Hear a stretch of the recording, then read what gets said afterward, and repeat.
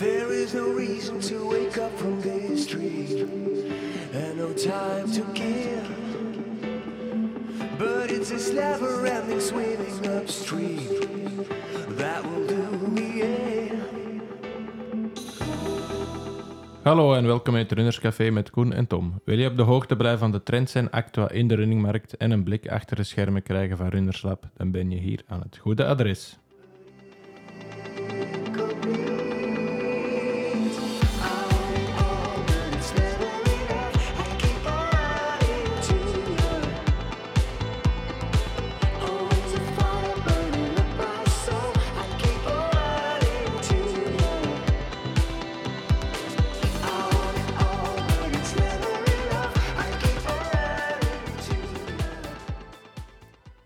Hallo en welkom iedereen bij alweer een nieuwe aflevering van het Runnerscafé. Normaal beginnen we met de voorstellingen van onze gast, maar deze keer gaan we toch ook beginnen met iets meer aandacht te besteden aan de locatie waar we zitten, want in 1928 vonden hier voor de eerste maal de Olympische Spelen plaats. In 1954 was hier de start van de Tour de France, eerste maal buiten Frankrijk. In 1962 scoorde Eusebio hier nog 2 doelpunten in de finale tussen Real Madrid en Benfica met 5-3 gewonnen door Madrid. 2016 was het hier nog het EK Atletiek met de Daphne Schippers in een glansrol. Koen, waar zitten wij? Wij zitten in het Olympisch stadion in Amsterdam, hè. Dus een prachtige locatie. En we zitten hier dankzij onze hosts hier vandaag. Brooks Running zit hier met hun hoofdkantoor voor de Benelux-area, of misschien zelfs heel Europa. Europa inderdaad. Ja, voilà. Ja. Dus het hoofdkantoor hier, supermooie locatie, vlak in de catacomben eigenlijk, want we zitten eigenlijk onder de onderste ring, onder het stadion eigenlijk. Met zicht op het stadion. Vlak op de piste, dus de sfeer ademt hier atletiek en ademt hier atletiek geschiedenis, dus dat is wel super tof. Hè? Ja, en onze gast is Tim.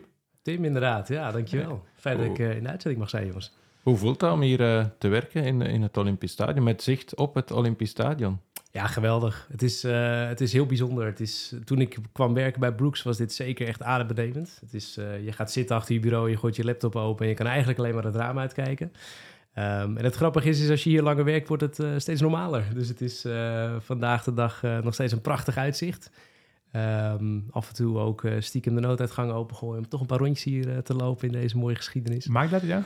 Eigenlijk niet. Niet. Nee, ze zijn er heel strikt op. Het is ook echt, als ze je aantreffen, dan proberen ze je er ook echt af te krijgen. Maar goed, moeten ze je eerst bijhouden. Hè? Dus gewoon goed flink doortrappen. Ja. Voor u wordt het gewoon, maar om gasten te ontvangen blijft het toch steeds indruk maken, denk ik. Ja, absoluut. De reacties die zijn ook altijd, eigenlijk zoals dat jullie het zelf ook ervaren. Hè? Je komt hier binnen, het is ook één grote glazen pui. Dus het eerste wat je ziet is de baan, is het stukje geschiedenis. Je kijkt uit over de toren waar de fakkel werd aangestoken. Het is gewoon prachtig. Ja.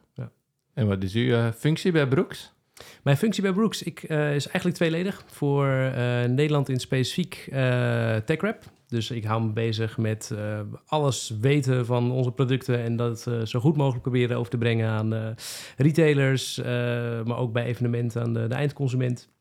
Eigenlijk iedereen die iets wil weten over hardloopschoenen van Brooks, daar geef ik gehoor aan. En daarnaast ben ik footwear champion voor de Benelux. En dat houdt feitelijk in dat ik me bezig hou met echt de ontwikkeling van de schoenen zelf. Dus wij zijn bijvoorbeeld op dit moment bezig met de ontwikkeling van schoenen die begin 2026 uit gaan komen, pas op de markt, op z'n vroegst. En daar verzamel ik dan voor de Benelux-regio de feedback enerzijds van retailers, maar ook onze eigen feedback, onze inzichten vanuit de markt worden daarop toegepast. Dus voor de kleurstellingen, design van de schoenen en dat soort zaken meer. En dat stukje, dat is echt prachtig. Dus het is enerzijds heel actueel met de schoenen die nu op de markt zijn, die nu uitkomen. En tegelijkertijd schakelen naar toch wel een stukje toekomstmuziek.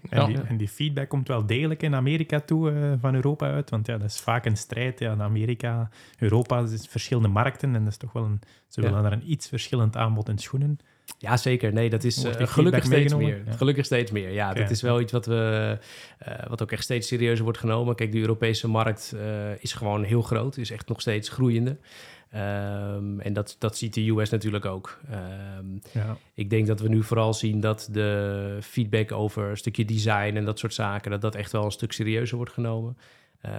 Omdat de markt hier is toch wel heel anders dan in Amerika. Wat wij bijvoorbeeld hier ervaren als fashion qua benaming, om het zo te zeggen, is in de US al heel anders. Voor hun is fashion in je sportoutfit naar de Starbucks om een koffietje te halen. En hier ligt het echt veel dichter bij de mode-industrie, om het zo te zeggen. En dat zie je in het design van een schoen ook echt wel terug. Dus kleurstellingen, design, vormgeving van schoenen, dat wordt steeds meer opgepakt. En gelukkig ook steeds meer de feedback over de technische kanten. Dus dat gaat zeker de goede kant op. Ja. Okay, ik voel het. Genoeg stof om een mooie aflevering en een beetje wel een Brooks special te maken vandaag. Daarom zijn we hier ook te gast. Maar we blijven ook ons format trouw en dus gaan wij van start met onze Actua.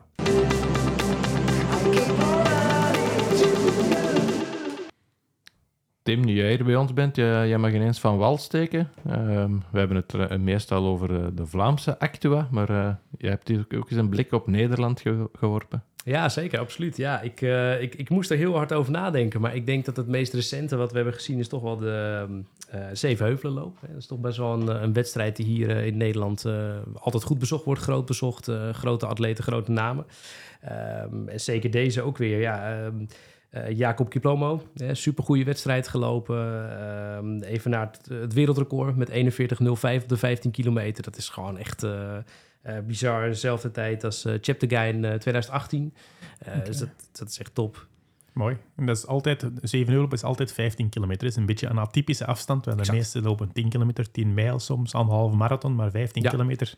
Specifiek. Daarvoor komen ze naar de Zevenheuvelloop. Absoluut, ja, heel specifiek. En heb je hem zelf ooit al eens gelopen, de Zevenheuvelloop, of niet? Nou, grappig genoeg eigenlijk niet. Nee, ik wel deelgenomen aan de Zevenheuvelen Trail al een aantal keer. Hetzelfde gebied, iets meer heuvels. Maar vreemd genoeg is deze eigenlijk nog nooit op de kalender voorbij gekomen. Ja, er zijn ook vaak heel wat Belgen die meedoen aan de Zevenheuvelloop. Dus het staat ook enorm bekend in België. Zeker voor de elite-atleten of de goede atleten. Dus komt altijd een goede opkomst, inderdaad. Ik heb wel horen vertellen dat het geen 7 heuvels zijn. Dat het eigenlijk zo wat constant op en af gaat, maar niet per se 7 heuvels. Dus waar de naam vandaan komt. Het is nog steeds een raadsel. Misschien is die ontstaan voor de asfaltering van de route. Maar er zitten wel degelijk wat meer verhogingen in dan alleen die 7 heuvels. Maar de klimmen die erin zitten, die zijn ook echt wel best wel pittig, best wel serieus. Maar gelukkig ook voldoende afdaling om dat weer te compenseren. Dus het is een heel bijzonder parcours. Ja. Oké, mooi. Maar dan toch nog een snel parcours. Zeker, ja, absoluut. Ja, en dat heeft ook echt te maken met... ik zou zeggen dat het laatste deel van het parcours is voornamelijk bergaf. Dus als je goed door kan pushen, als je nog fris in de benen zit aan het begin met de heuvels en je laat je daar niet te veel van de leg... Misschien nog net haalbaar voor een 15 kilometer als topatleet. Ja, als je al richting een halve marathon of marathon gaat, betaal dan misschien nog meer cash. Ja, ik denk zeker wat je ziet vaak zijn de halve marathon specialisten die daar echt wel een trainingsloop van maken. En het is gewoon echt heel bijzonder, de afstand, het parcours zelf. Maar er wordt inderdaad heel hard gelopen. Ja, tijden zijn ook moeilijk vergelijkbaar, omdat het een atypische afstand is. Dus op zich maken ze inderdaad. Maar ik hoor inderdaad wel dat ze zeggen dat je daar in het begin iets meer risico mag nemen, omdat het op het einde inderdaad wat meer bergaf is. Dus dan maakt het wel wat vlotter om te starten in principe. Dus kan je de heuvels in het begin wat makkelijker verteren. Exact. Ja. Of jezelf serieus tegenkomen. Dat kan ook, maar ook dat. Ja, dan is het nog even doorbijten. Nee. Dat heeft Beatrice ook wel gemerkt, de snelste dame. Die ging echt knijten hard van start. Liet ook iedereen achter zich. En richting het einde had hij het ook echt wel pittig. Ja, die kwam zichzelf wel tegen. Want het is wel een event van over de 10.000 deelnemers, denk ik. Ja, het is echt heel groot. Ja. Het is ook echt een NN-running event. Dus daarmee ook al wel wat bekender, wat groter. Ook onder de atleten. Maar zeker, grote organisatie en goed bezocht. En internationaal, wat je zelf ook zegt. Heel veel niet-Nederlandse mensen die meelopen. Ja. Want wij gaan dadelijk hier overschakelen naar de cross-actualiteit. Voor een goed begrip, voor het EK Cross in Nederland, de selectiewedstrijd in tegenstelling tot veel andere landen, die vindt pas dit komende weekend plaats. Hè? Als het goed is dit weekend, heb ik begrepen. Ja. Vrij kort op het EK op den duur, niet? Ja, inderdaad. Ja, 2 weken ervoor. Hè. Dus in Tilburg gaat het door de selectie. Want onze gast die we direct eventjes gaan bellen in de uitzending, die gaat daar ook lopen. Hè. Die ging daar voor een speciale beleving nog eens lopen. Dus had het in onze aflevering gezegd waarom hij voor Tilburg koos. Dus zeker terugluisteren. Maar Tilburg is de selectiecross dit weekend voor Nederland. Ja, en met mijn eigen Actua-pint ga ik helemaal het brugje naar de cross maken. Nog wel naar het buitenland. EK Cross in Brussel zal zonder de titelverdediger zijn. En, Ja, klopt. Hij heeft al een hele lange reeks van ongeslagen deelnemers, van bij de belofte, denk ik, op de Europese kampioenschappen veldlopen. Maar Ingebrigtsen, al sinds Jacob, zal niet te zien zijn in Brussel. Nee, Jacob niet. Nee, inderdaad. Hij heeft afgehaakt, zijn broer wel nog, maar hij zelf niet. Het moest er ooit eens van komen. Ik denk al de laatste 6 jaar inderdaad al Europees kampioen op verschillende leeftijdscategorieën. Dus dat maakt alleen maar meer opportuniteit voor de Belgen om daar misschien een gouden medaille mee te nemen. Maar het is heel jammer voor het grote publiek natuurlijk, hè, want Jacob is wel een ster in de atletiekwereld. Dus misschien zal het voor internationaal publiek dan misschien iets minder toeschouwers zorgen. Dat weet ik niet, maar het is toch wel een kleine impact, denk ik. Ja, want we gaan de druk niet te hoog leggen, maar de kansen van Isaac zijn er niet kleiner op geworden. Nee, Isaac is inderdaad zeker een van de mede-favorieten voor de TK. Dus laten we hopen dat alles de goede kant op valt die dag. Want hij moet alles meezitten natuurlijk op zijn Europees kampioenschap. Er zijn altijd wel subfavorieten die boven zichzelf uitsteken op zo'n kampioenschap. Dus het is ook geen heel makkelijk parcours in Brussel. Dus het is wel snel, meestal ligt niet te modderig, maar het is wel heuvelachtig ook. Dus het is geen evident parcours. Dus ja, we zullen zien. We kijken er zeker naar uit. Ja, brengt ons bij u actie, Koen. Ik denk dat jij dit weekend langs bent geweest in Hulshout. Ja, ik ben op het Belgisch kampioenschap cross langs geweest. Ik heb niet alle reeksen kunnen afkijken, want ik was daar voor mijn dochter en mijn zoontje, die daar zelf meeliepen in de heel jonge luchtcategorieën. Dus die wouden toen het begon te regenen niet te lang niet meer blijven om alles nog af te kijken. Dus ik heb helaas niet kunnen blijven tot op het einde, maar uiteraard wel de uitslagen blijven volgen. En het was voor België de selectiecross voor het Europees kampioenschap. En we hebben er toch wel nu een aantal logische uitslagen gezien, maar ook wel een aantal verrassende uitslagen. We hebben de top 6 mocht mee, dus het was heel duidelijk de selectiecriteria. Voor het eerst in jaren was het in België is duidelijk dat de selectiecriteria waren, dus de top 6 mocht gewoon mee in alle categorieën naar het Europees kampioenschap. En bij de mixed relay 2 per man en dames en nog een reserve uiteraard. Dus het was heel duidelijk, het was een mooi parcours, het was wel een parcours dat voor controverse zorgde een beetje, omdat er een paar stukken waren die wel echt wel op sommige plaatsen heel onbeloopbaar waren en waar wat een paar heel diepe modderige stroken zaten, waar al heel wat topatleten zijn gevallen. Bijna de helft van het deelnemersveld is daar gevallen, denk ik. Dus, maar al bij al was de organisatie zeker wel in orde en het was niet heel relevant parcours qua vergelijking met Brussel, dus ik denk dat in mijn ogen had even toch Roeselare kunnen blijven als selectiecross, want er was niet heel veel verschil qua parcours. Dus ze hadden wel, denk ik, als ze voor het Europees kampioenschap in Brussel een meer relevant parcours kunnen maken, hadden ze wel naar ergens anders moeten gaan, denk ik. Maar op zich komen de beste toch altijd bovendrijven. En ik denk dat de selectie in verschillende categorieën zeer sterk is. Zoals gezegd, bij de mannen de speerpunten met zowel Isaac, maar met John Heijmans, die daar kort achter zit, Robin Hendricks, Grimaud, die er heel kort achter zit. Dus er zitten mij heel wat atleten die heel dicht bij elkaar zijn. Dus ook voor het teamklassement, denk ik, voor de landen gaat dat heel spannend zijn. Grimaud trouwens. En dan hadden we een grote verrassing bij de mannen. Pieter en Hannes, zoals net gezegd, een aantal weken geleden in onze podcast, droomde hij van een stunt op de selectiecross. Want er waren heel wat grote namen.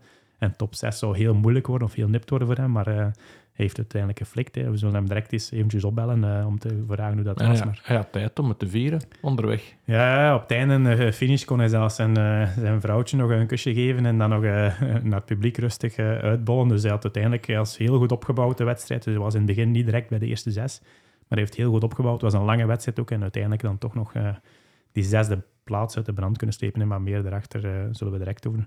Bij de dames hadden we ook een heel mooie strijd tussen Chloe Herbiet en Lisa Rooms. En uiteindelijk was het Chloe die voor het eerst Belgisch kampioen werd. Dus ook een mooie strijd bij de dames. Hoeveel dat zij bij de Europese top zitten, dat zal nog moeten blijken afhankelijk. Maar ik denk, Chloe liep een enorm sterk indruk. Was enorm sterk, dus ik ben wel benieuwd wat zij ook in een internationaal deelnemersveld zou kunnen teweeg brengen, denk ik. Dus we zullen zien. Hè. Dus ik denk dat we misschien ineens eens kunnen bellen met Pieter Jan om te horen of hij het al verteerd heeft, zijn deelname, en hoe dat hij zijn laatste voorbereiding gaat nemen ten opzichte van het Europees kampioenschap nu. Wacht even inbellen.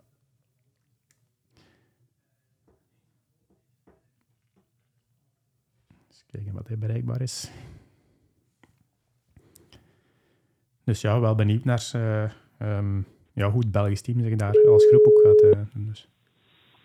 Hey, Hoi, DJ. Hey PJ, we zijn hier met PJ. Tom ook aanwezig in de podcast Oh, hey. live. Proficiat, PJ. Wij moeten u feliciteren met een geweldige selectie voor TK. Hè? Ja, dank u. Laten we eerlijk zijn. 2 podcasts terug. Had jij al net gedacht? Wij hadden het gehoopt, alleszins. Hè. Je was alleszins enthousiast genoeg, hè? De hoop was er. Ja, voilà. Nee. Ik ben natuurlijk super blij, hè. Ja. Dus ik ben nog niet klaar. Nog 2 races in de plaats van nog 1. Ja, je Dus, hebt je carrière verlengd. Ja, met de volle 2 weken. Ja. Dus dat heb ik er wel nog voor over. Dat is geen probleem. En hoe liep de wedstrijd? Want ja, we zagen op de beelden dat jij onderweg nog rustig de tijd had om je selectie te vieren. Je moest niet wachten tot na de finish om te vieren. Nee, de wedstrijd... ik heb nog vrij spannend gemaakt. In de eerste ronde valt Nicolas Saquet, een van ook de schaduwfavorieten voor die laatste plekken. Die valt op de modderige zone achterin. Ik val daarover, krijg een paar spikepinnen in mijn lijf. En dan was het eigenlijk van begin af aan al op achtervolgen aangewezen. Ik verlies daar wel redelijk wat tijd. Zeker op de koplopers. En ik heb dan besloten om gewoon mijn race verder rustig in te delen. En ervan uit te gaan dat er heel veel jongens gingen sneuvelen onder het hoge tempo dat er voorin werd opgelegd. Hè. Die jongens, Kimeli, John Heijmans, Guillaume Grimard en Robin Hendricks, die zijn duidelijk echt in bloedvorm. En die waren echt heel hard aan het lopen. En iedereen die daarmee meegegaan is stilletjes aan beginnen stilvallen. En ik heb rustig mijn eigen ding gedaan. En ben eigenlijk nooit meer dan 15 seconden van die 6e plek af geweest. Maar dat was dan toch genoeg om met één goede doorgedreven remonte om van plek, ik denk 15 naar 6 te gaan. Is er een moment door je hoofd geflitst van shit, het is voorbij, of niet? Met die valpartij? Nee, zelfs niet. Omdat ik voelde me eigenlijk echt super, maar ik ben gewoon kalm gebleven. Dat is dan het voordeel van de ervaring zeker ten opzichte van de jonggarde die er nu is, die waarschijnlijk momenteel beter lopers zijn dan ik. Maar ja, het is cross en alles telt. Hè. Het parcourskennis telt en ik ken elke millimeter blind. Modder of geen modder maakt mij eigenlijk niet uit. Ik wist alle sporen blind liggen. Omdat ik meermaals was gaan verkennen samen met mijn coach Pieter de Smet, die heel freaky is op parcours verkennen en spikepinnen en al wat je wilt. En ja, ervaring. Hè. Ik wist perfect, oké, ik ben in goede doen na 3 weken St. Moritz, want iedereen, of zo goed als iedereen, is op hoogte geweest. Voor meerdere weken, sommige zelfs 7 weken. Dus ja, ik heb het moeten doen met 18 dagen die ik vrij kreeg bij ons in de zaak. Maar dat was dan toch net genoeg om echt in goede vorm te komen. En ik wist ook wel, ja, ik heb wel referenties natuurlijk van in het verleden. En ik wist dat ik redelijk dicht bij mijn crossvorm was van 2013. Dan werd ik Europees kampioen met die vorm bij de belofte. En dan zijn er normaal gezien niet 6 jongens in België die in betere vorm zijn. Dan had het wel heel extreem geweest. En ja, ik heb me dat in het achterhoofd na die val ook gewoon er blijven in vertrouwen. En ik hoorde langs de zijkant ook dat het gat niet nooit echt gigantisch groot was. Ik denk het grootste dat ik gehoord heb is van 15 seconden. En dat weet ik wel. Als ik dat dan stilletjes kan toewerken, dat ik dan in de laatste ronde het wel kan afmaken. Dat is dan ook gelukt. En dan iets voor de laatste ronde, denk ik, liep ik zelfs in 6e positie met al een redelijk ruime voorsprong op de 6e. Ik ben er nog heel dicht bij Marco gekomen, de 5e plaats. Maar ik heb dan toch besloten om gewoon de supporters te bedanken en veilig en rustig binnen te komen. Geen risico te pakken en niet te vallen of zo. En dan met te blesseren in de eindfase. Ik heb een verhaal gehoord van in de laatste 150 meter dat Thomas van Oppen, Michael Somers en Nicolas Saquet allemaal nog 3 keer gevallen zijn. Dus het parcours begon er echt wel heel modderig uit te liggen. Iedereen was wel moe. Dus ik had zoiets van, oké, ik ga niet meer jagen op Marco, die dan mijn teamgenoot is binnen 3 weken in Brussel. die ook een dijk van de wedstrijd gelopen heeft. Mijn 6e plaats was veilig op dat moment. Dus ik heb mijn vrouw nog een kus gaan geven eens dat ik die gevonden had in het publiek.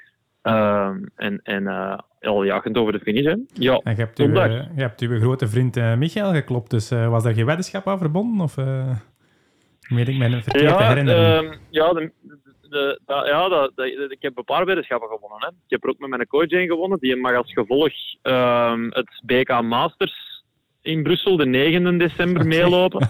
Dus de Pieter de Smet die doet een kleine comeback. Voor één keer nog eens het veld in. En dan met Michael had ik inderdaad een weddenschap. Dat als ik het zou halen, dat hij de Ronde van Vlaanderen voor wielertoeristen zou rijden met een elliptico. Dus dat wordt nog dat wordt een behoorlijk avontuur. Ik heb hier nog een elliptico staan die ik nooit niet gebruik, dus dan komt hier ook nog eens van stal. Ik heb hem wel gegund. Dat gaat hem toch niet aan in het Olympisch jaar, toch niet? Ja. Nee, voilà, ik kan hem dat gunnen dat hij dat na de Spelen mag doen. Dus we gaan dat ergens in augustus of september doen. En dan zal ik wel met de fiets met hem mee fietsen. Het alternatief was dat ik een marathon had moeten lopen. Want hij als marathonloper wou mij ook wel eens een marathon zien lopen. Hij mag met een elliptico de Ronde van Vlaanderen gaan rijden. Dus succes op alle vlakken.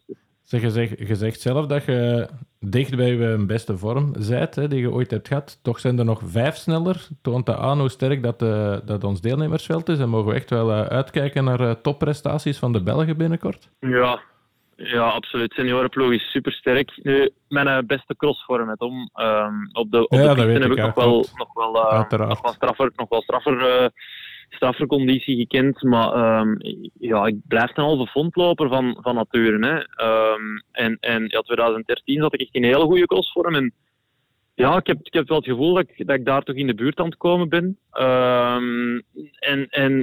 Meestal als je bij de betere belofte bent, dan lood je ook wel top 10 bij de seniors. Dus ik denk dat dat zo'n beetje het niveau is dat we echt wel aan mogen durven denken voor onze eerste 3 jongens. Dus voor John, voor Robin en voor Isaac zeker. Voor Isaac denk ik zelfs nog een stukje straffer, omdat er zijn ook 2 heel geduchte concurrenten die hebben nu laten weten dat ze niet gaan meedoen. Zowel Jimmy Cressier als Jacob Ingebrigtsen hebben afgemeld.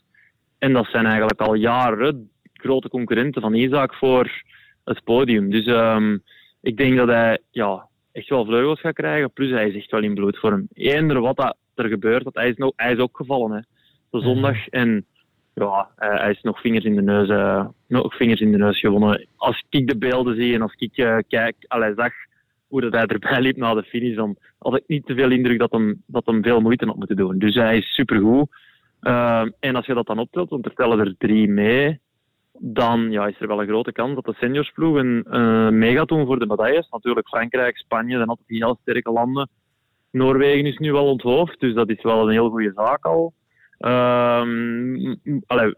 We gaan alles moeten geven en echt allemaal een topprestatie neerzetten, want als een van die 3 iets voor heeft in de wedstrijd, dan is het wel aan de 4e man om klaar te staan natuurlijk. Hè. Dus voor een teammedaille moet het nog altijd wel gebeuren, maar het ziet er wel heel goed uit. Die jongens zijn echt in topvorm.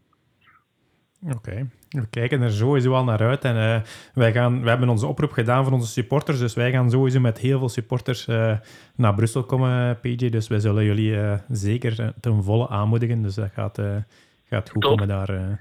En we wensen ook nog veel succes dit weekend in Tilburg, hè, want je gaat in Tilburg nog eens lopen voor een... dat gaan we nog altijd gewoon laten doorgaan. Die wil ik heel graag nog meenemen. Ja. En dan is het in een rechte lijn naar Brussel. Hè. Dus ik zal mijn hand eens opsteken naar de runnersladbocht. Dat is goed.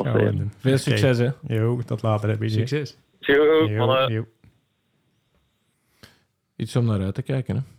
Zeker, ja. Dus we hebben al eens een korte link gelegd over onze supportersgroep. Dus wij gaan ook... we hebben vandaag of gisteren de oproep gelanceerd naar onze klanten en onze volgers om het Runnerslab Team Support Belgium mee te gaan beleven. Dus wij gaan eigenlijk een belevingsmoment doen op het Europees kampioenschap in Brussel. Dus je kan via ons, via Keep On Running, de tickets kopen. Wij gaan zorgen voor wat gadgets om meer lawaai te maken. Wij gaan zorgen voor Belgische vlaggen. Wij gaan zorgen voor een goodie. Dat gaat een heel leuk event worden. En we gaan proberen ergens een cheeringzone te maken met z'n allen. Je bent uiteraard vrij om over het parcours te gaan. Maar we gaan proberen met een grote groep ergens wel een cheeringzone te maken om echt Team Belgium te volgen naar die winst of naar een goede prestatie te roepen. Hè. Ja, voilà. Iets om naar uit te kijken. En nu denk ik tijd om over te schakelen naar onze centrale gast. Ja. En naar Brooks. Misschien moeten we beginnen met een kort stukje geschiedenis, want Brooks heeft eigenlijk minstens evenveel geschiedenis dat hier aan het stadion vasthangt. Zeker. Voor de mensen die het niet weten, toch een korte oplijsting, want nu is Brooks een runningmerk, maar ooit gestart in 1914 in Philadelphia met ballet en badschoenen. In 21 kwam daar baseball bij, in 29 rolschaatsen, in 1930 voetbal, in 1940 softbal. En de focus op running die is een beetje gekomen denk ik, in 1972 met de Olympische Spelen in München. Ja. Dan in de jaren 70 verder ontwikkeld met de EVA-tussenzolen. En eind jaren 90 kwamen daar de eerste modellen of namen die we nu ook nog zien met de Beast Addiction, de Adrenaline. Adrenaline, ja. Die zijn nog in de jaren 90 ontstaan. Zeker. Om dan eigenlijk sinds 2001 enkel en alleen running te doen. Klopt. Maar wel een hele geschiedenis. Het is een behoorlijke geschiedenis, ja. Het is, ik verwerk het ook vaak in mijn presentaties die ik aan klanten en retailers geef. Er wordt dan vaak gezegd, oh ja, badschoenen, dat is badschoenen, waarom zou je badschoenen dragen? En ik vind het altijd wel grappig om erbij te vermelden dat niet iedereen vroeger een badkamer in huis had. Hè? Je had badhuizen in de straat of in de wijk. En zeker de mensen van onder andere ook nog mijn leeftijd en jonger, die kunnen zich daar helemaal geen beeld van maken. Maar ook bijvoorbeeld de rolschaatsen waar je het over hebt. Hè? De mensen die het kennen bijvoorbeeld van een rollerdisco, de traditionele rolschaats met 4 wieltjes en het remmetje aan de voorkant. In het kader van de innovatie, dat remmetje aan de voorkant, is dankzij Brooks aanwezig op de rolschaats. Dus als je in een rollerdisco zit en je kunt stoppen, graag gedaan. Nice. Dat is onder andere dankzij Brooks. Maar ja, gewoon een hele rijke geschiedenis in schoenen in het algemeen. En 2001 hebben we inderdaad als bedrijf gezegd, running is waar we ons 100% op gaan focussen. En daar vandaan zijn ook echt de grotere sprongen in innovatie een stuk harder en sneller gekomen. Was dat vanuit CEO Jim Weber dan die dan direct gezegd heeft? Want die is sinds 2001 ook CEO geworden van Brooks, nog altijd tot op vandaag. Heeft enorm veel aanzien in de running scene in Amerika, denk ik. Was het onder zijn leiding dat hij zei, oké, we gooien alles overboord en we gaan volop richting die running? Ja, zoals ik het heb begrepen, zeker. Ja, hij is degene die echt deze wind heeft doen waaien. Dus het is, hij stapte binnen, gaf aan 1 maximale focus. En dat wordt in dit geval echt running. In die tijd hadden we natuurlijk al een x-aantal modellen die het heel goed deden. Waaronder dus ook Adrenaline, de eerdere generaties. Dus daar ging inderdaad de focus naartoe. En Jim is inderdaad nog steeds aan het roer. En nog steeds vaak zichtbaar als wij interne presentaties hebben. Of als er town halls, zoals het bij ons dan heet, periodiek, waar we door de cijfers en dat soort zaken heen lopen, is hij nog steeds degene die de presentaties leidt. Dus nog steeds heel actief in diezelfde groei. En dat is echt, we hebben heel veel aan hem te danken als merk zijnde. Ja, want jullie zijn ook niet meer, jullie zijn niet private owned, hè? Jullie zijn sinds 2006, denk ik, horen bij de groep van Warren Buffett. Klopt. Die klopt. Brooks heeft overgenomen, maar wel als een independent aparte satelliet eigenlijk onder zijn groep eigenlijk. Absoluut. Ja, dus we hebben inderdaad wel de volledige steun en dat is echt supergoed. Maar daarnaast hebben we wel de volledige vrijheid om onze eigen route en ons eigen pad te kunnen kiezen. En dat is echt super. Dus we hebben de middelen en we kunnen die innovatierichting zelf bepalen. Ja. Ja, want de hoofdzetel is nog steeds in Seattle, in een stad waar heel veel grote bedrijven zijn gestart en nog altijd zitten natuurlijk. Microsoft zeker zit er nog altijd. Volgens mij ook, ja. Amazon is ook van Seattle, denk ik. Ja. Dus heel wat grote bedrijven, hubs daar. Ben je zelf al eens in de hoofdzetel geweest? Nee, nog niet. Nee, eigenlijk nog niet. Nee, dat is wel iets waar ik al ruim een jaar toch wel een beetje in de hoed zit van mijn naampje moet er een keer uitgezet worden. Maar nee, het is geweldig. Het lijkt me top om daar een keer heen te gaan. Maar dat is wel nog steeds waar de ontwikkeling plaatsvindt. Dat is ook waar het Run Research Lab gevestigd is, waar de designers aanwezig zijn en dat soort zaken meer. Dus dat is inderdaad waar de ontwikkeling plaatsvindt. Maar wat je wel ziet, zeker de afgelopen jaren, en dat zal ook in de toekomst gaan gebeuren, is dat er steeds meer wordt gekeken naar andere markten, waaronder Europa. En dan zie je dat specifiek terug in trail. Dat was voor mij iets, ik was daar redelijk verbaasd over, maar het blijkt dat trail, zeker in Zuid-Europa, eigenlijk groter is zelfs nog dan in de US als markt zijnde. Dus daar wordt heel veel voor de innovatie en ook voor onze trailatleten, wordt echt Zuid-Europa eigenlijk aangekaart. En die data die gaat nu nog inderdaad terug naar Seattle voor de ontwikkeling. Okay, en hoe zei je moet uitgeloot worden om eens naar Seattle te gaan, zei je net? Hier in de hoofdkantoor in Amsterdam worden er soms eens mensen gestuurd en dan wordt het via een loting bepaald, of hoe? Het is een soort van. Ja, het is, er zijn af en toe bepaalde projecten waarvoor we naar de US moeten. En dat is dan heel specifiek, bijvoorbeeld met tech-innovaties en dat soort dingen. En vanuit mijn rol met het Footwear Champion wordt er dan periodiek een delegatie die kant op gestuurd om bepaalde vergaderingen bij te wonen. Ja, en dat is inderdaad een soort van hoedje met een naampje erin. En fingers crossed dat dit keer je naam erbij zit. Wordt primair gekeken naar, oké, wie moet er mee natuurlijk. Maar dan is er altijd ruimte om iemand mee te sturen. Ja. Altijd spannend. Hoe wil Brooks zich eigenlijk positioneren als merk? Ik heb er een beetje ingelezen en ik vond wel een aantal atypische zaken, vond ik dan aan Brooks ten opzichte van andere merken. Ja, eerst is misschien maar een detail, maar ergens heeft de marketingafdeling de domeinnaam brooks.com gemist. Is dat brooksrunning.com weer naar wil surfen? Maar ook, ik vind, het is echt een runningmerk, maar als je veel artikels leest of het gaat over de supershoes en de topschoen op de marathon, wordt de naam Brooks niet zo vaak genoemd. Hè. Jullie hebben ook geen afgeleide naar sneakers, brengen geen rekentrolmodellen, dus die bijmarkt, zal ik zeggen, die snijden jullie niet aan. Jullie zijn ook niet echt gefocust op de sponsoring van veel topatleten. Hè. Op de 1500 hebben we met Keur wel een topatleet, maar het is ook geen focuspunt, denk ik, om echt zwaar te investeren in die atleten. Hoe positioneert, want binnen Runners Lab is wel een van onze topmerken, dus... Ja. En dat link ik niet altijd met die zaken. Dus hoe willen jullie als merk naar buiten komen? Grappig is dat, hè? Ja, dat we eigenlijk heel weinig met dat soort zaken doen en toch heel goed doen in de markt. Ja. Kijk, wat voor Brooks heel belangrijk is, en dat is dat wij focussen ons inderdaad niet per se op speed en dat soort zaken. Meer voor ons is iedereen die één voet voor de andere voet zet, is voor ons een hardloper. En die doelgroep is heel breed. Dat is eigenlijk het gros van de hardlopers, denk ik wel, wereldwijd. Dat zijn de mensen die het doen voor hun gezondheid, voor het leegmaken van hun hoofd en dat soort zaken meer. En daar ligt echt de hoofdfocus. Dus als je bij ons ook in onze line-up kijkt, dan zie je dat het gros van onze schoenen bevindt zich ook echt in die categorie voor ik zal maar even zeggen, de reguliere hardloper. Dus de cushion-categorie, dus de schoenen met veel demping, met ondersteuning en de focus echt op gewoon lekker veel kilometers kunnen maken met veel comfort. En we hebben zeker wel wat wedstrijdschoenen, wat ook steeds uitgebreider wordt. 2024 is daar de eerste stap in. En dat wordt echt een extensie van wat onze filosofie is. Voor ons is iedereen een hardloper, maar ook mensen die serieuzer zijn, die het hardlopen als een sport echt serieus nemen. Ook daar willen we nu gewoon echt wel geschikte producten voor in de markt brengen. En dat gaat gelukkig vanaf volgend jaar komen er hele mooie dingen aan voor die specifieke doelgroep. En dat zul je dan ook terugzien in de atleten. Ja, je noemt zelf net in de atletiek. We hebben Josh Kerr, momenteel kampioen. In onze schoenen. We hebben in Amerika een aantal atleten voor de marathonafstand. Des Linde is daar een hele bekende ambassadeur voor ons. Maar daar gaat wel steeds meer focus naartoe. Maar initieel hebben we gezegd, los van onze grote doelgroep is bijvoorbeeld trailrunning iets waar we onszelf wel echt heel erg in herkennen.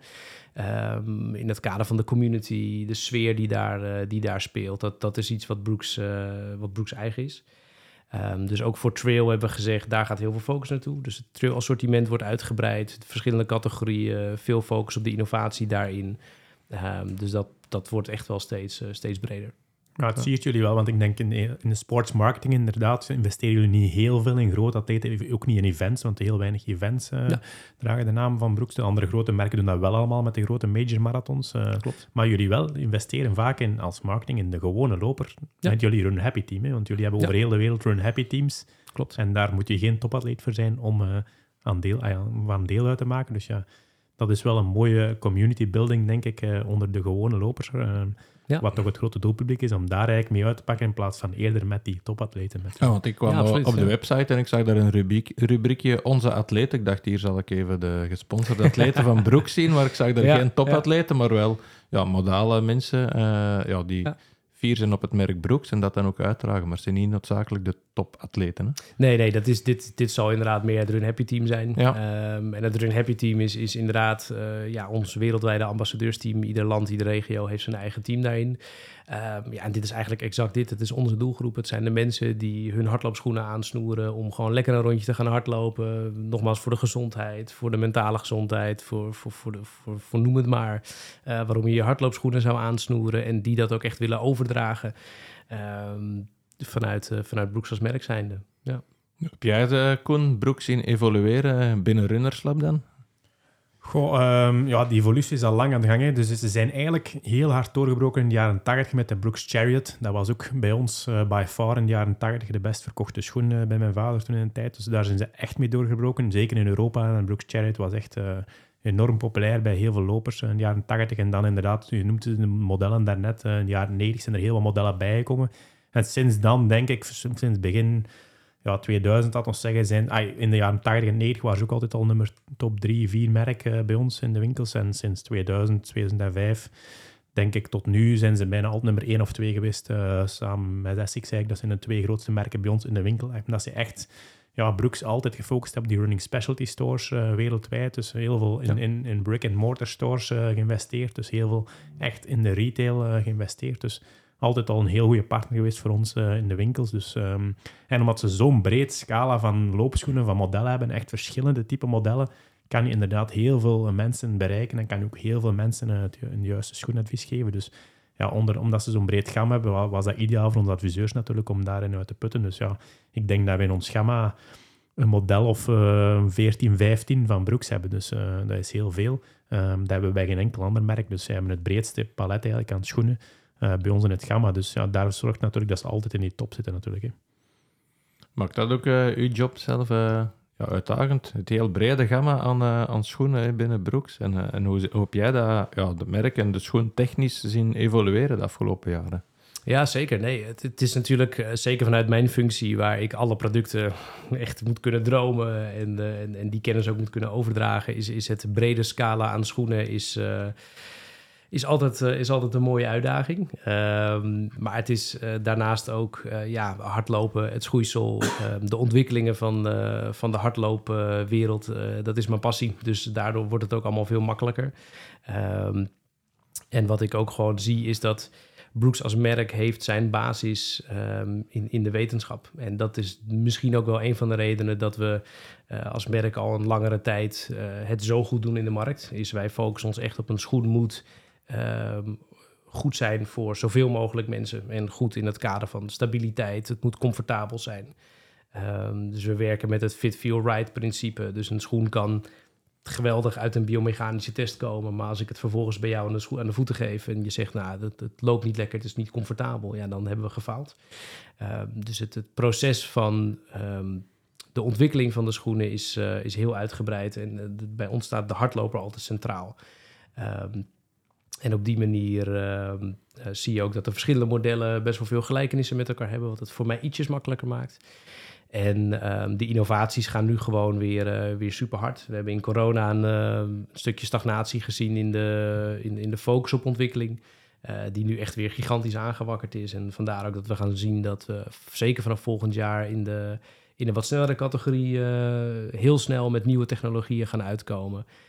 Maar er zullen ook steeds meer nieuwe technologieën doorcijpelen naar dat brede segment. Hè? Dus in het kader van dempingsmidzolen, slijtzolen, een stukje sustainability, wat steeds belangrijker wordt uiteindelijk ook.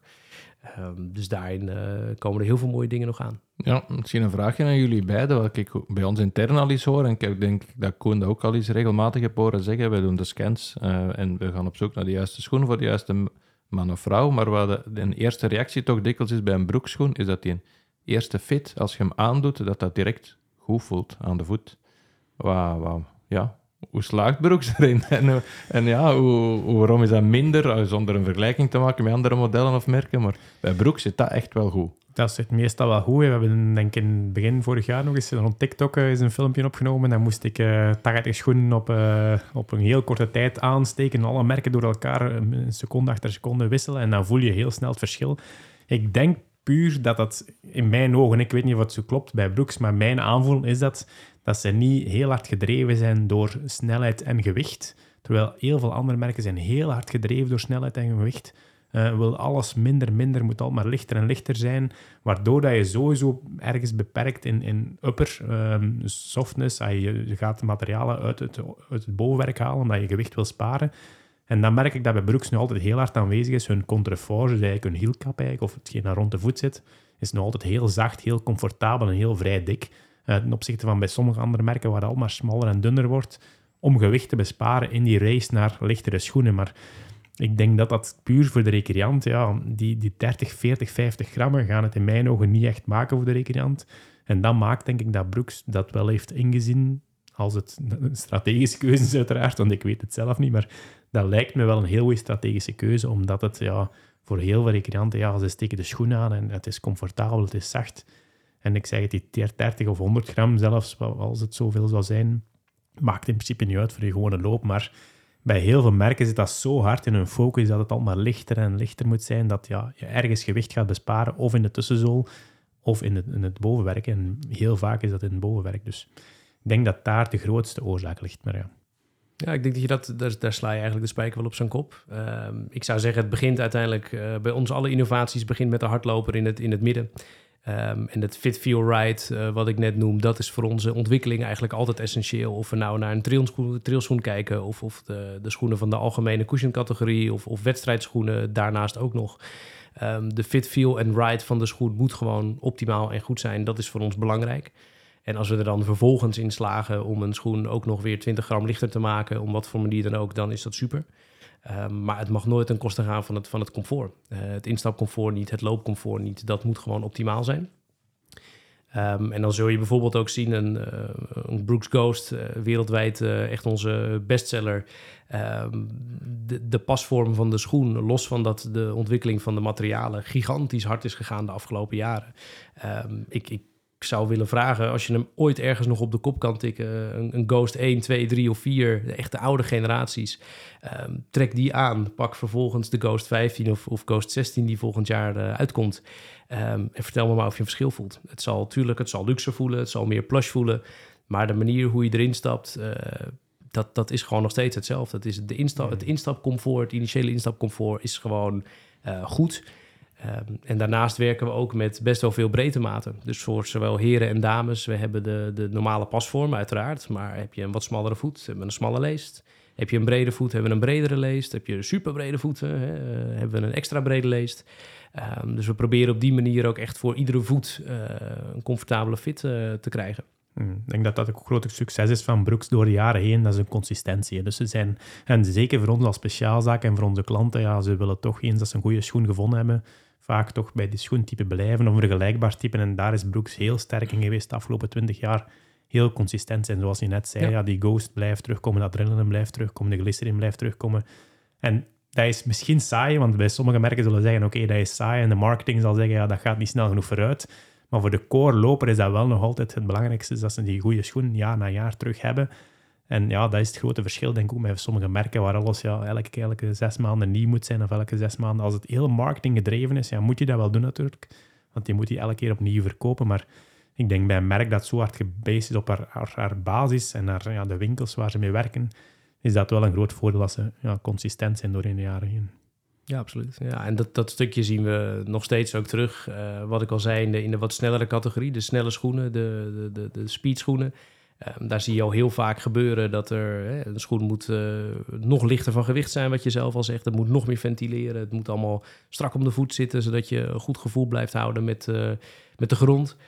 Maar ook binnen die categorie hebben we gezegd, Fit Feel Ride blijft core, ook voor deze categorie. En daar natuurlijk nieuwe innovaties, nieuwe technologieën. Ook daarin werken we echt wel aan het verlichten van de schoen, et cetera. En dat lukt gelukkig ook heel goed. Maar nog steeds, het belangrijkste is, als je die schoenen aantrekt, als je erin stapt, het moet gewoon comfortabel zitten. Anders ga je er niet graag op lopen. Ik heb een Ghost al vernoemd als een van de best verkochte schoenen van Brooks wereldwijd. Er zijn nog andere topmodellen of uw persoonlijke favorieten binnen het gamma? Dat is altijd lastig. ja, dan gaan we het hebben over het stukje Footwear Champion, ja, waar ik in 2026 leef. Hè? Dat is lastig. Nee, Ghost en Adrenaline zijn by far wereldwijd onze best lopende modellen. En voor wie ze niet kent, de Adrenaline is in feite het broertje van de Ghost, met een lichte ondersteuning. Verder delen ze eigenlijk alles. Van de slijtsol tot de midsol tot de bovenwerkconstructie. Die versterken elkaar daarin gewoon heel erg goed. Wat we zien is binnen de trailcategorie is onze Cascadia is by far de koploper. Het is een hele breed inzetbare schoen. Het is ook echt een workhorse, zoals we het zelf altijd noemen. Dat is de schoen die je aantrekt en gewoon het pad op gaat. En ik zou zeggen dat we nu met schoenen als een Ghost Max, waar we december mee op de markt gaan komen. Daar gaan we wat meer de Max Cushion categorie mee binnentreden. Die is in Amerika nu al een maand of 2 geleden gelanceerd en echt super positief ontvangen. Dus daar zijn we ook heel erg blij mee. Komen we direct op terug. Exact, ja, een mooi bruggetje. Maar ook daarin zie je eigenlijk weer die rode draad. Het is als Brooks zijnde, de Max, het Max-ecosysteem speelt natuurlijk al wat meerdere jaren ondertussen. Je ziet steeds meer schoenen met hele dikke zolen, hele zachte demping, et cetera. En dat is bij Brooks best wel lang uitgebleven. En daarin hebben we ook gezegd, wij willen dat ecosysteem wel binnenstappen, maar dan moet het wel nog steeds de basis hebben in de fit moet goed zijn, de feel moet goed zijn, de ride moet goed zijn. En dat moet zijn basis hebben. Het moet wel een goede schoen zijn voor de lopers. Ja. Succes vroeger in Amerika was ook vaak omdat jullie door podologen of podiatrist werden doorverwezen, maar heel van de broekschoenen, zoals Addiction, zoals Beast, een rechterleest hebben, waardoor de steunzolen ook veel makkelijker kunnen gecombineerd worden. Want jullie waren het steunzolenmerk in het verleden bij uitstek.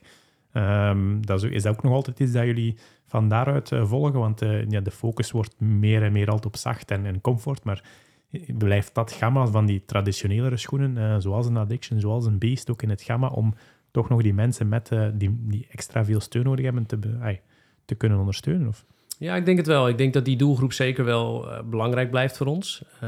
Wat ik denk wat daar heel belangrijk is dat het stukje wetenschappelijk inzicht verschuift natuurlijk met de jaren door ook, waar wij dan ook weer in meegaan. En daarin zie je ook wel dat wat 10 jaar geleden de norm was in de ondersteuning, is vandaag de dag natuurlijk best wel veel geëvolueerd. En dat zien we eigenlijk ook met de vraag van podologie. Die hebben vandaag de dag toch wat andere eisen aan het schoeisel dan 10 jaar geleden. Maar de hoofdfocus van de ontwikkeling ligt in ieder geval niet specifiek bij die doelgroep, laat ik het zo zeggen. Het is wel iets wat we bij een aantal modellen, Beast blijft bijvoorbeeld heel belangrijk voor ons. Ghost Max is een model waar we niet zozeer de podologie centraal hebben gehouden, maar van we wel zeiden, oké, het moet wel een schoen zijn die zich daar ook voor leent. Maar dat heeft meer met het complete achterliggende idee van de schoen te maken. Dus die schoen is ook wel ontwikkeld met podologische zoltjes in het achterhoofd.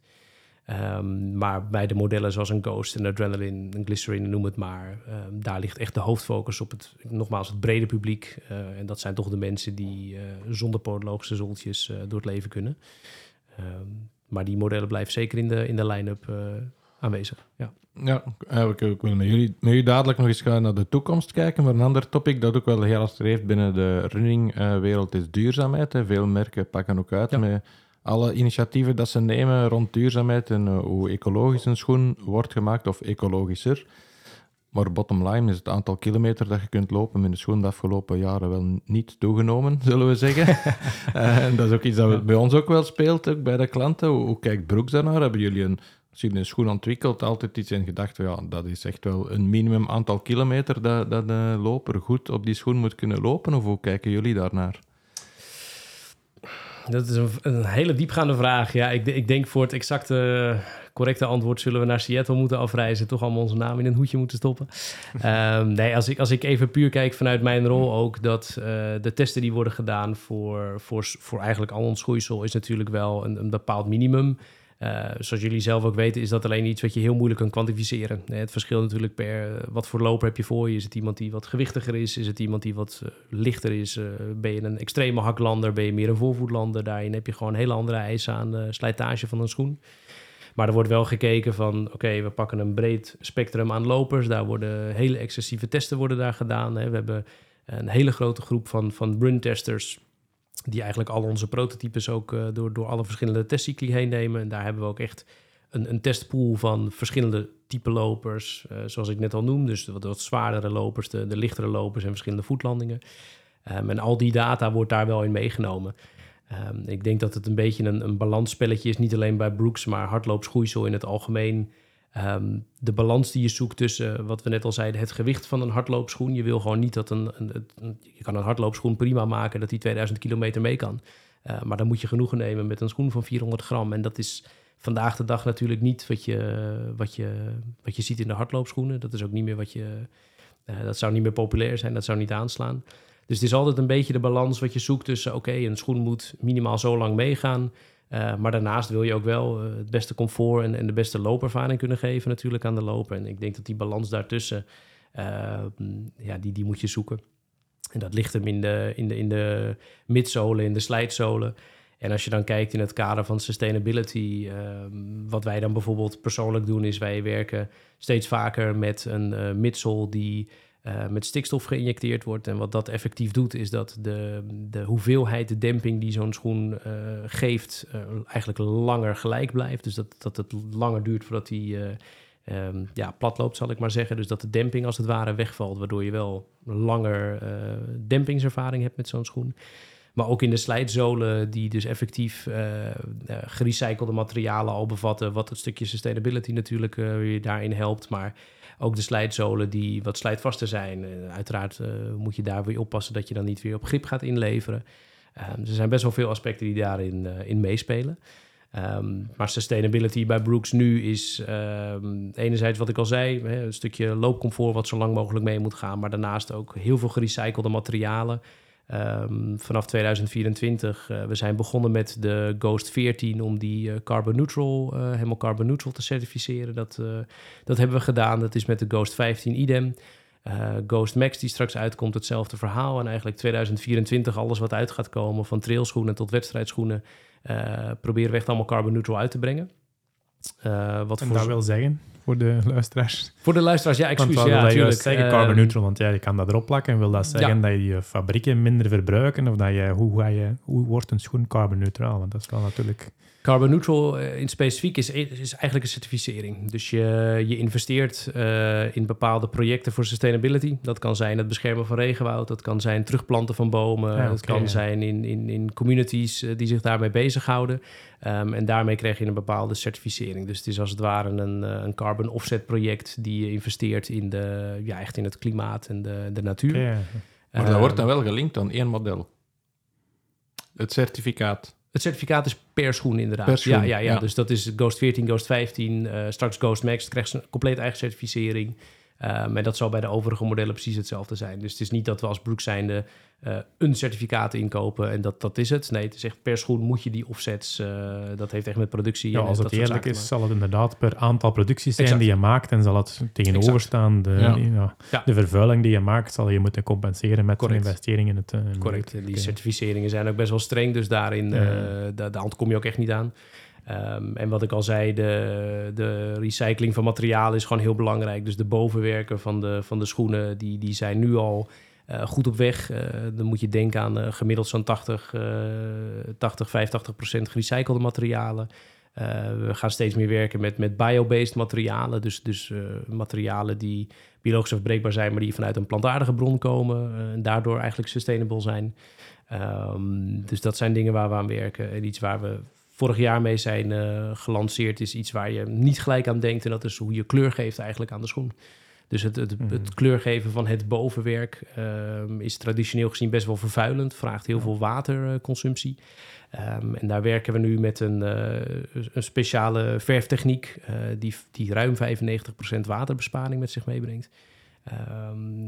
Dat soort dingen, daar maken we ons nu gewoon echt steeds harder voor. En we werken ook mee in de Earth Pledge. Dus als je bij de Brooks website gaat kijken, we verbergen eigenlijk niks. Daar hebben we een heel apart kopje wat gaat over sustainability. Met uitstootcijfers, wat we eraan doen, hoe we het compenseren, hoe we het offsetten. Maar ook wat ons plan is voor 2030 willen we gewoon 100% gerecyclede materialen, 0 emissies in de fabrieken gerealiseerd hebben, dat soort zaken meer. Dus dat zijn eigenlijk allemaal verschillende facetten die daarin in meetellen. Dus ook de fabriek inderdaad, ja. En jullie moeten al lopend naar het werk komen ook. Dat is wel, dat wordt wel zo gemotiveerd. Ja. Voor mij persoonlijk gaat het zoveel mogelijk op de fiets gelukkig. Dus het is 10 minuutjes op de fiets. Dus dat is prima te doen. Maar ook daarin, zoveel mogelijk proberen we te focussen op elektrische auto's natuurlijk. Dat soort zaken meer. Beperk je reizen tot puur noodzakelijk. Dus ook vanuit het personeel wordt daar echt wel op gestuurd van jongens, we hebben allemaal onze hand erin. En denk erover na. Oké, laten we ook nog eens een blik werken op de toekomst. Hè, want mensen die heel technisch in die schoenenwereld zitten, die leven meestal 1,5 à 2 jaar in de toekomst. Dat merken we bij onze aankoper Eddie ook. Als we hem aanspreken over een schoen die binnenkomt, zijn hoofd zit al bij de opvolger meestal. Wat staat ons te wachten de komende 2 jaar? Vanuit Brooks, hele mooie dingen. Ik zou zeggen, we beginnen natuurlijk met Ghost Max. Die gaan we de eerste week van december gaan we die al mogen verwelkomen. Volgend jaar, begin van het jaar, beginnen we met de nieuwe Glycerin. We gaan halverwege het jaar uitkomen met de nieuwe speedmodellen. Dus een Hyperion 2, Hyperion Max 2... waar we met echt een compleet nieuw superfoam komen. Een stipje van de sluier ligt, want ik merk dat er veel enthousiasme binnen u leeft voor die nieuwe modellen. Klopt. Ja, het is altijd een fijne balans tussen wat mag je verklappen en wat nog niet. Laat ik het zo zeggen dat we vanuit Brooks is er echt gezegd, we gaan weer op de offensive. Dat is ook echt hoe we het communiceren. We gaan echt weer maximaal focussen op de ontwikkeling. Eigenlijk hetgene wat ons merk ook echt groot heeft gemaakt. Zonder uiteraard te comprimeren op wat ik al eerder zei, dat stukje basis wat we hebben. Maar we gaan nu wel echt hard werken aan midsole compounds. We gaan heel erg goed kijken. Iets wat we in het verleden al heel veel deden is biomechanisch gezien, wat is goed voor iemand. Hè? Bijvoorbeeld de komst van de guide rails was in 2018 echt wereld op zijn kop. Bij veel retailers verklaarden ons voor gek van, joh, jullie halen het blokje eruit, wat doen jullie nu? En als je eigenlijk nu in de gemiddelde hardloop speciaalzaak kijkt, is blokjes in schoenen is eigenlijk taboe. Hè? Dat zie je nergens meer eigenlijk. Dus ik denk dat de toekomst voor Brooks, als je het hebt over tussen nu en 2 jaar, zou ik zeggen het Max-ecosysteem is iets waar we veel focus op gaan leggen. Dus een Ghost Max, daar komen nog wat extra modelletjes in de line-up, komen daar nog weer in de toekomst bij. Dus dat en de speed-categorie uiteraard. Oké, heel wat om naar uit te kijken. Naast de schoenen legt Brooks ook nog wel de focus op kledij en een aantal andere accessoires. Dat brengt ons misschien bij onze volgende rubriek, de Runnerslab Insights. Want af en toe doen wij ook events met onze klanten van Runnerslab. En afgelopen weken hadden we een event in Paal, Koen, waar ik u niet zag lopen, maar wel zag fietsen en een beetje DJ spelen. Dat was voor een speciale gelegenheid. Klopt, we hadden daar de Brooks Run Visible Night. Tim was zelf ook aanwezig, dus het was een heel gezellige avond in Paal. En we hadden een heel goed mooie opkomst, denk ik 70 tot 75 mensen. En het was vooral inderdaad rond de Run Visible collectie, die Brooks al jaren heeft. En dat wil zeggen een reflecterende, een fluorescerende deels collectie die heel goed opvalt in de winter. En dat is natuurlijk voor ons heel belangrijk, want onze lopers willen we veilig op de baan uiteraard. En dat is een belangrijk aandachtspunt in Europa, denk ik, als je het 's avonds gaat lopen, om daar toch genoeg verlichting of reflectie voor te voorzien. En daarom hadden we een leuke avond samen met Brooks opgesteld. En ik was inderdaad met de bakfiets onderweg met de Brooks DJ-boot die ik erop gemonteerd had om allerlei leuke muziekjes te spelen en de mensen wat entertainen terwijl we aan het lopen waren uiteraard. Ja, het was gezellig. De muziek was goed en er werd ook al hardlopend gedanst. Dat was ook heel erg leuk om te zien. Ik heb bijzondere manoeuvres voorbij zien komen. Maar nee, inderdaad, een stukje zichtbaarheid. Kijk, Brooks maakt... running is wat we doen, dat is ons DNA. En dat doen we inderdaad ook met kleding. En naast onze reguliere kledinglijn werken we ook al een aantal jaar met de Run Visible collectie. En daar ligt de focus inderdaad op een stukje zichtbaarheid op de donkere dagen. En daarin doen we eigenlijk hetzelfde als met de hardloopschoenen. We duiken er, sommigen zullen zeggen misschien iets te diep in. Maar daar zeggen wij ook van we willen niet alleen maar reflectoren op kleding plaatsen. En zo van alsjeblieft, nu ben je zichtbaar. Maar we willen ook echt dat het concreet is en dat het functioneel is. En met de Run Visible, wat je daar vooral ziet, is het een aantal factoren die daarin meehelpen. Dus we werken met enerzijds fluoriserende kleuren. Dus kleuren die heel erg opvallen. Dus fluorgeel, fluororanje, dat soort zaken meer. Versterkt eigenlijk door contrastkleuren. Dus we werken met de fluorkleuren, maar gecombineerd met grijs en met wit. Waardoor je eigenlijk in de minder belichte omstandigheden de contrasten, dat er veel meer uitspringt. Waardoor je ook echt het menselijk oog het eerder op kan pikken. En het stukje reflectoren. Dus we werken heel specifiek met reflectoren van 3M. Die enerzijds op cruciale plaatsen van het lichaam zijn geplaatst. Dus als je een kledingset van de Run Visible draagt, moet je denken aan het sleutelbeen, de elleboog, de onderarm, de knieën, de benen, et cetera.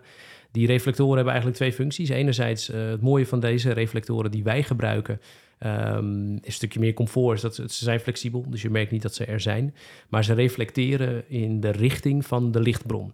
Dus het is niet dat er licht op schijnt en dat er een enorme bundel van licht terugkomt. Maar je krijgt echt hele gerichte lichtpuntjes terug naar de bron. Dus als je in een auto zou rijden en jouw koplampen schijnen op deze reflectoren, dan krijg je echt letterlijk een pinpuntje als het ware terug.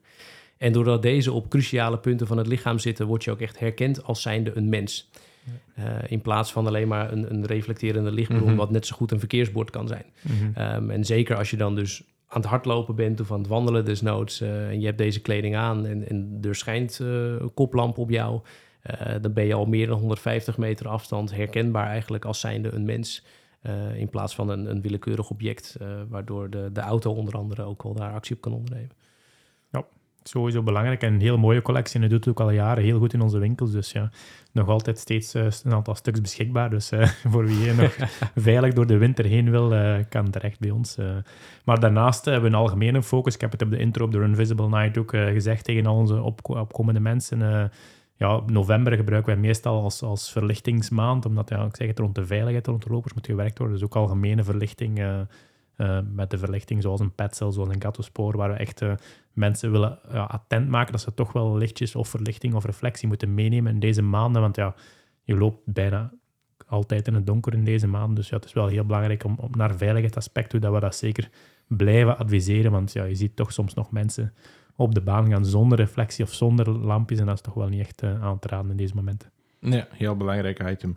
En nog één item, niet met visibiliteit te maken, maar dat ik toch wil aanhalen, proberen we regelmatig in de podcast te brengen. Dus bij Brooks nog eens de gelegenheid. is ook investering in de sport-BH's, de Run Bras. Ook een belangrijk aandachtspunt binnen Brooks. Zeker, ja. En dat is, echt weer een extensie van de hardloper centraal. En bij vrouwen is natuurlijk de sport-BH gewoon een heel belangrijk en heel snel overkeken kledingitem eigenlijk. Hè. Zeker met hardlopen. Met de hardloopbeweging, er komt gewoon best wel veel impact op de borsten. En een goed aansluitende, goed compressende sport-BH is dan gewoon echt cruciaal. Voor gewoon alles van pijnklachten tot het draagcomfort. Om dat zo maximaal mogelijk te maken. En daarom hebben wij echt verschillende modellen voor de sport-BH's uitgebracht. Omdat we ook daarin weer zien van iedere loper is anders. Iedere loper heeft andere eisen en vragen van een BH. En daardoor hebben we ook weer wat verschillende modellen van scoop-packs tot de wat meer, ik zal maar zeggen, de fitness sport-BH. Met padding, zonder padding, voorgevormd, et cetera. Om echt weer gewoon voor zo'n breed mogelijk publiek een goed product te kunnen bieden. Ja, we kunnen het niet genoeg benadrukken. Het is een heel belangrijk item om de insights af te ronden. Koen, jij gaat komend weekend het team nog eens fysiek en mentaal misschien op de proef stellen. Ja, klopt. We gaan weer, nadien zullen we misschien een verslagje brengen, maar nu al een preview. Dus we gaan inderdaad zaterdagavond na de sluiting van de winkel tot maandagavond gaan we 2 dagen op teambuilding met het hele team. Dus we hebben een leuk huis/kasteel gevonden in de Ardennen waar we naartoe gaan. Een heel weekend zijn. En we gaan een soort ultra-backyard systeem in plaats nemen. We hebben 5 groepen gemaakt van 8 à 9 personen. En die gaan gedurende 42 uur eigenlijk moeten blijven bewegen. En uiteraard om de meeste rondjes afleggen. Dus we gaan heel wat acties in, hopelijk dag en nacht. Want ze moeten ook doorheen de nacht actief blijven. Dus het gaat een uitdaging worden voor de teams om goed af te wisselen en goed te kijken wie het 's nachts doet, wie de nacht doet. Want elk uur moet er bewogen worden. Het is geen zo'n grote ronde zoals de backyard, geen 6,7 kilometer, maar 2,5 à 3 kilometer. Waardoor we ook de wandelaars die in het team zitten een kans geven om mee te doen en die ook binnen dat uur de ronde kunnen afleggen. Maar ze moeten wel elk uur gedurende 42 uur bewogen hebben. Dus we kijken er naar uit, naar de strijd tussen de teams. Ja, dus jij gaat ook niet veel slapen om het goed verloop in doog te kunnen houden. Ik heb een elektronisch systeem. Nee, meestal slaap ik inderdaad niet zo heel veel, want er komt naast die gewone ultra backyard relay, komt er eigenlijk ook nog een allerlei andere proefjes aan te pas. Ik heb ook al een quiz klaarstaan, dus het gaat een heel actief weekend worden op het domein en we gaan onze mensen goed entertainen, zodat ze weer klaar zijn voor het komende jaar.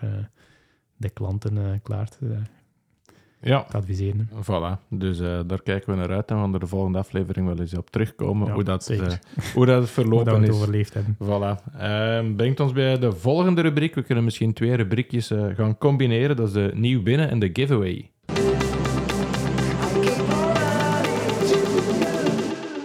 Ja, nieuw binnen, binnenkort bij Runnerslab, is de Ghost Max. We hebben al kort aangehaald, maar specifiek dit model, wat is er speciaal aan? Een aantal aspecten eigenlijk.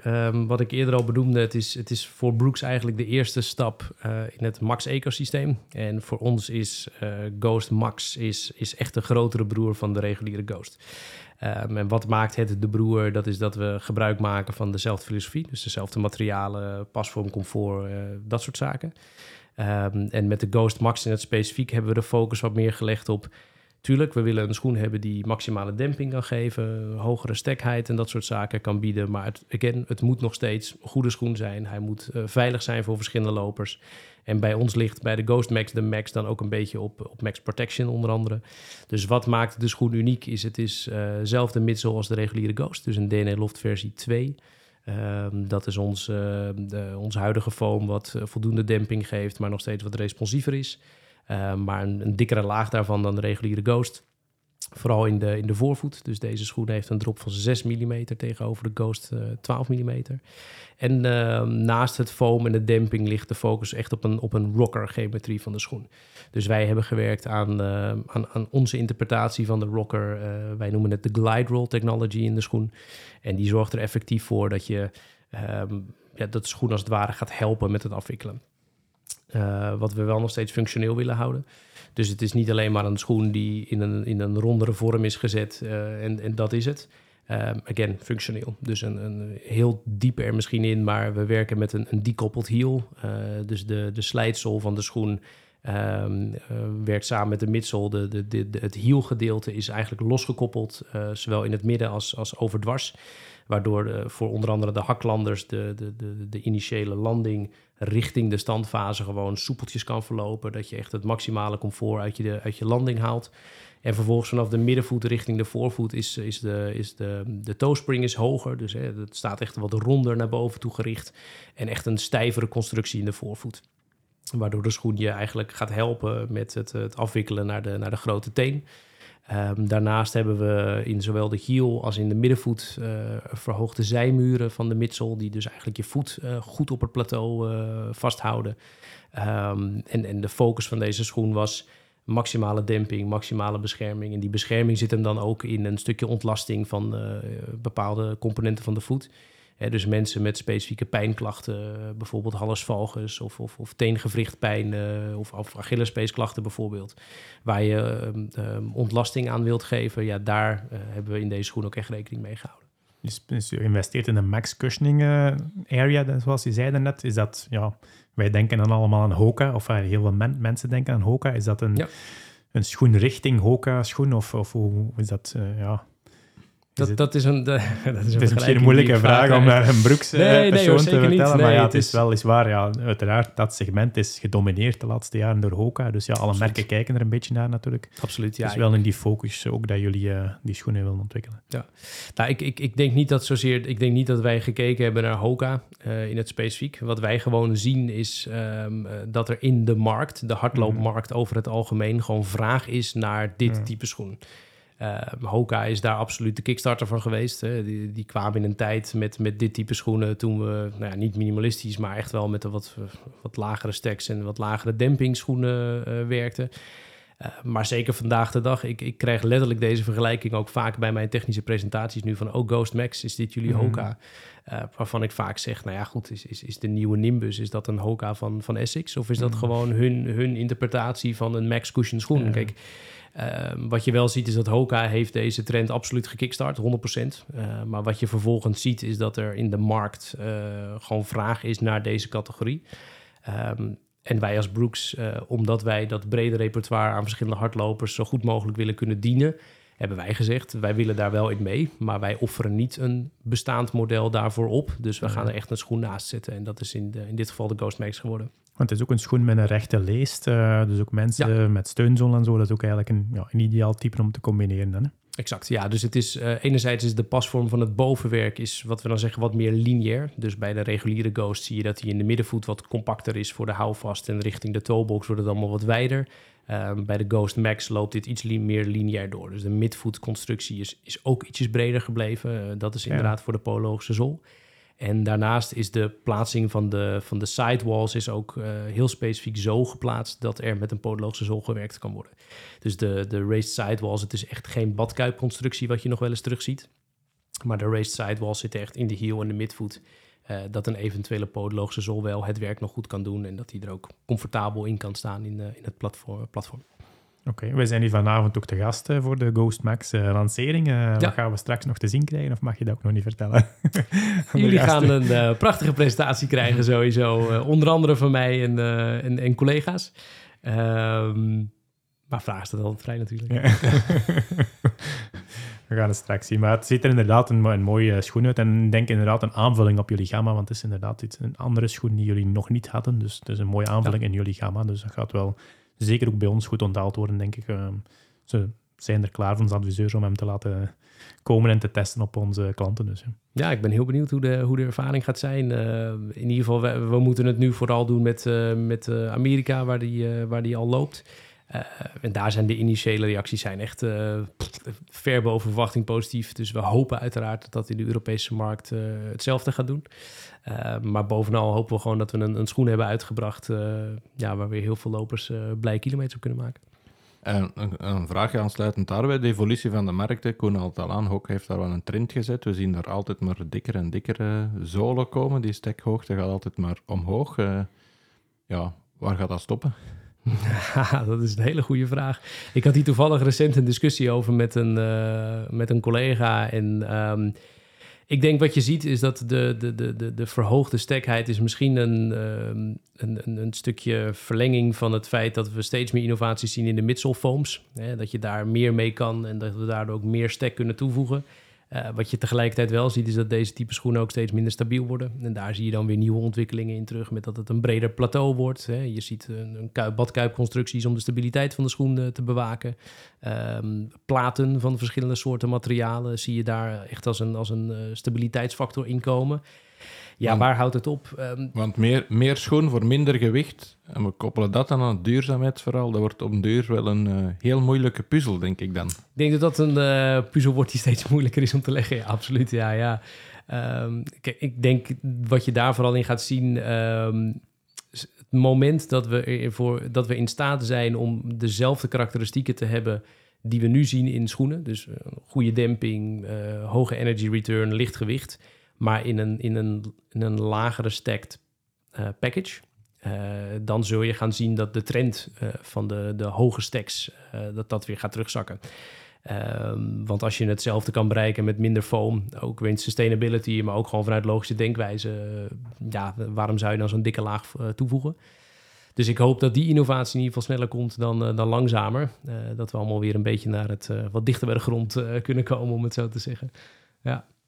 Oké. En we hebben 2 rubriekjes gekoppeld. Dus de goede luisteraar die weet er al. En wie getriggerd is door het verhaal van die Ghost Max, heeft goed nieuws, want we mogen er eentje weggeven. Ja, we mogen er eentje weggeven van Brooks. Dus we gaan terug onze post van de week lanceren om de Brooks Ghost Max te winnen. En nu zul je mogen reageren dat je weer kans wil maken. We gaan er wel een kleine disclaimer bij zetten, want we willen wel die persoon echt testen op onze loopstrook. En we gaan hem alleen meegeven als hij geschikt is, uiteraard. Hij is voor een breed publiek beschikt, maar we gaan het toch sowieso eens testen in ons testcentrum. En indien niet, dan kunnen we altijd nog overschakelen naar andere broeks, want er zijn genoeg broeksschoenen die voor iedereen toepasbaar zijn. Dus daar komen we zeker wel uit. Maar ja, binnenkort lanceren we het en dan mogen jullie reageren op onze post. En dan gaan we zien wie we volgende keer blij kunnen maken. Voilà, misschien moeten ze erbij zetten welke loopuitdaging ze willen aangaan met die Ghost Max. Reageer onder de post. We hebben ook nog een aflopende giveaway-actie van Jeroen, de handschoentjes, de witte handschoentjes en de armsleeves. En onze gast mag telkens kiezen naar wie die prijs moet gaan. Dus je mag er... Dus je zal scrollen, er zijn een 20-tal opmerkingen gekomen, sommige voor de mouwtjes en sommige handschoenen. Dus we gaan er 2 weggeven. Er mag 1 voor de handschoenen kiezen en 1 voor de mouwtjes. Dus scroll gerust eens eventjes door de winnaars. Jij kent ze niet, of je kent waarschijnlijk niemand die daartussen zit, maar je kan de reacties wel lezen. En dus dan gaan we de mensen blij maken met de signature handschoenen van Jeroen. Helder. Ik ga er volledig unbiased in, mensen. Dus don't be mad with me als je niet wint. Ik ga hier eens even kijken. Laten we beginnen met de mouwen. De witte mouwtjes.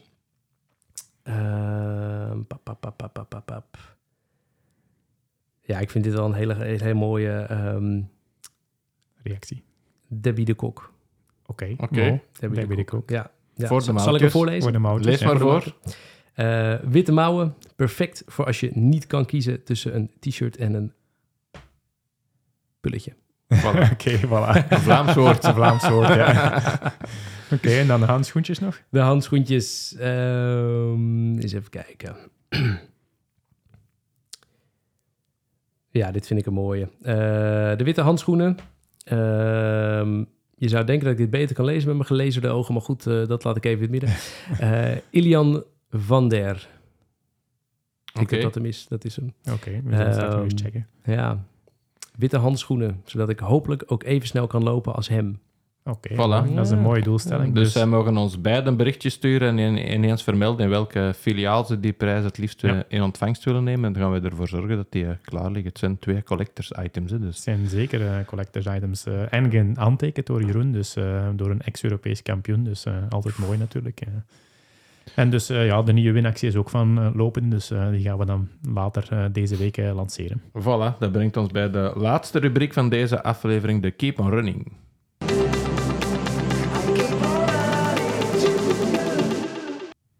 We hebben het in Keep on Running al vaak over de events gehad, maar nu kunnen we eindelijk eens iets anders aankondigen. Coaching. Klopt, we gaan onze coaching lanceren binnenkort. Ik denk later deze week. Deze week gaan we onze coaching lanceren. Dus we gaan een Keep on Running coaching oprichten, waar je schema's kan aankopen per maand of echt persoonlijke begeleiding zelf kan volgen. En ook lactaattesten gaan we doen op locaties in Vlaanderen, maar ook labotesten kunnen afgenomen worden. Voorlopig in Brugge en in Zwijndrecht. Klopt. Maar dat gaan we later uitbreiden naar nog meer locaties waarschijnlijk. Ja, we gaan maandelijks een veldtest lopen voor de inspanningstest organiseren. Dus normaal 2 keer per jaar per provincie. Afhankelijk van eventueel succes gaan we dat wel bijschalen. En wie een individuele labotest, inspanningstest wil verkrijgen, kan dat ook binnenkort bij ons aankopen. En dan gekoppeld kunnen met een schema of persoonlijke coaching de volgende loopdoelen gaan nastreven. En misschien dan met een Ghost Max aan de voeten kan het eigenlijk niet meer misgaan. Hè. De excuses zijn dan stilaan wel opgebruikt. Ja, dan moeten we blessurevrij kunnen blijven lopen. Ja, dus dat is misschien wel eens een interessant topic om alle coachingvragen binnenkort eens een aflevering op te nemen. Ja. Het is Tim de Vilder die de hoofdcoach, dat is geen geheim. Ja. Tim de Vilder wordt de hoofdcoach van Keep on Running. Dus dat is wel een interessant persoon om ook eens een aflevering mee in te blikken. Hè? Daar gaan we zeker eens een aflevering mee vullen en dan gaan we zeker de coachingvragen nog eens oplijsten, want er is heel veel info over te vinden. Er is heel veel nieuwe informatie. Dus hij maakt al heel lang schema's voor heel wat mensen. Dus hij is volop in die markt thuis en we gaan hopelijk een mooie richting uit met de Keep on Running coaching. Voilà, dat brengt ons bij het einde van deze aflevering. Bedankt dat we hier te gast mochten zijn bij Brooks. Ja, graag gedaan. Altijd welkom, de deur staat altijd open. Voilà. Ja, het is een unieke locatie en we zijn nog benieuwd naar wat er straks nog gaat gebeuren. Voilà, dus, staat ons nog een mooi avondprogramma te wachten. Kunnen we misschien nog eens even kort op terugblikken bij het begin van de volgende aflevering. Dus we gaan hier genieten van de avond en de komende weken. Keep on running.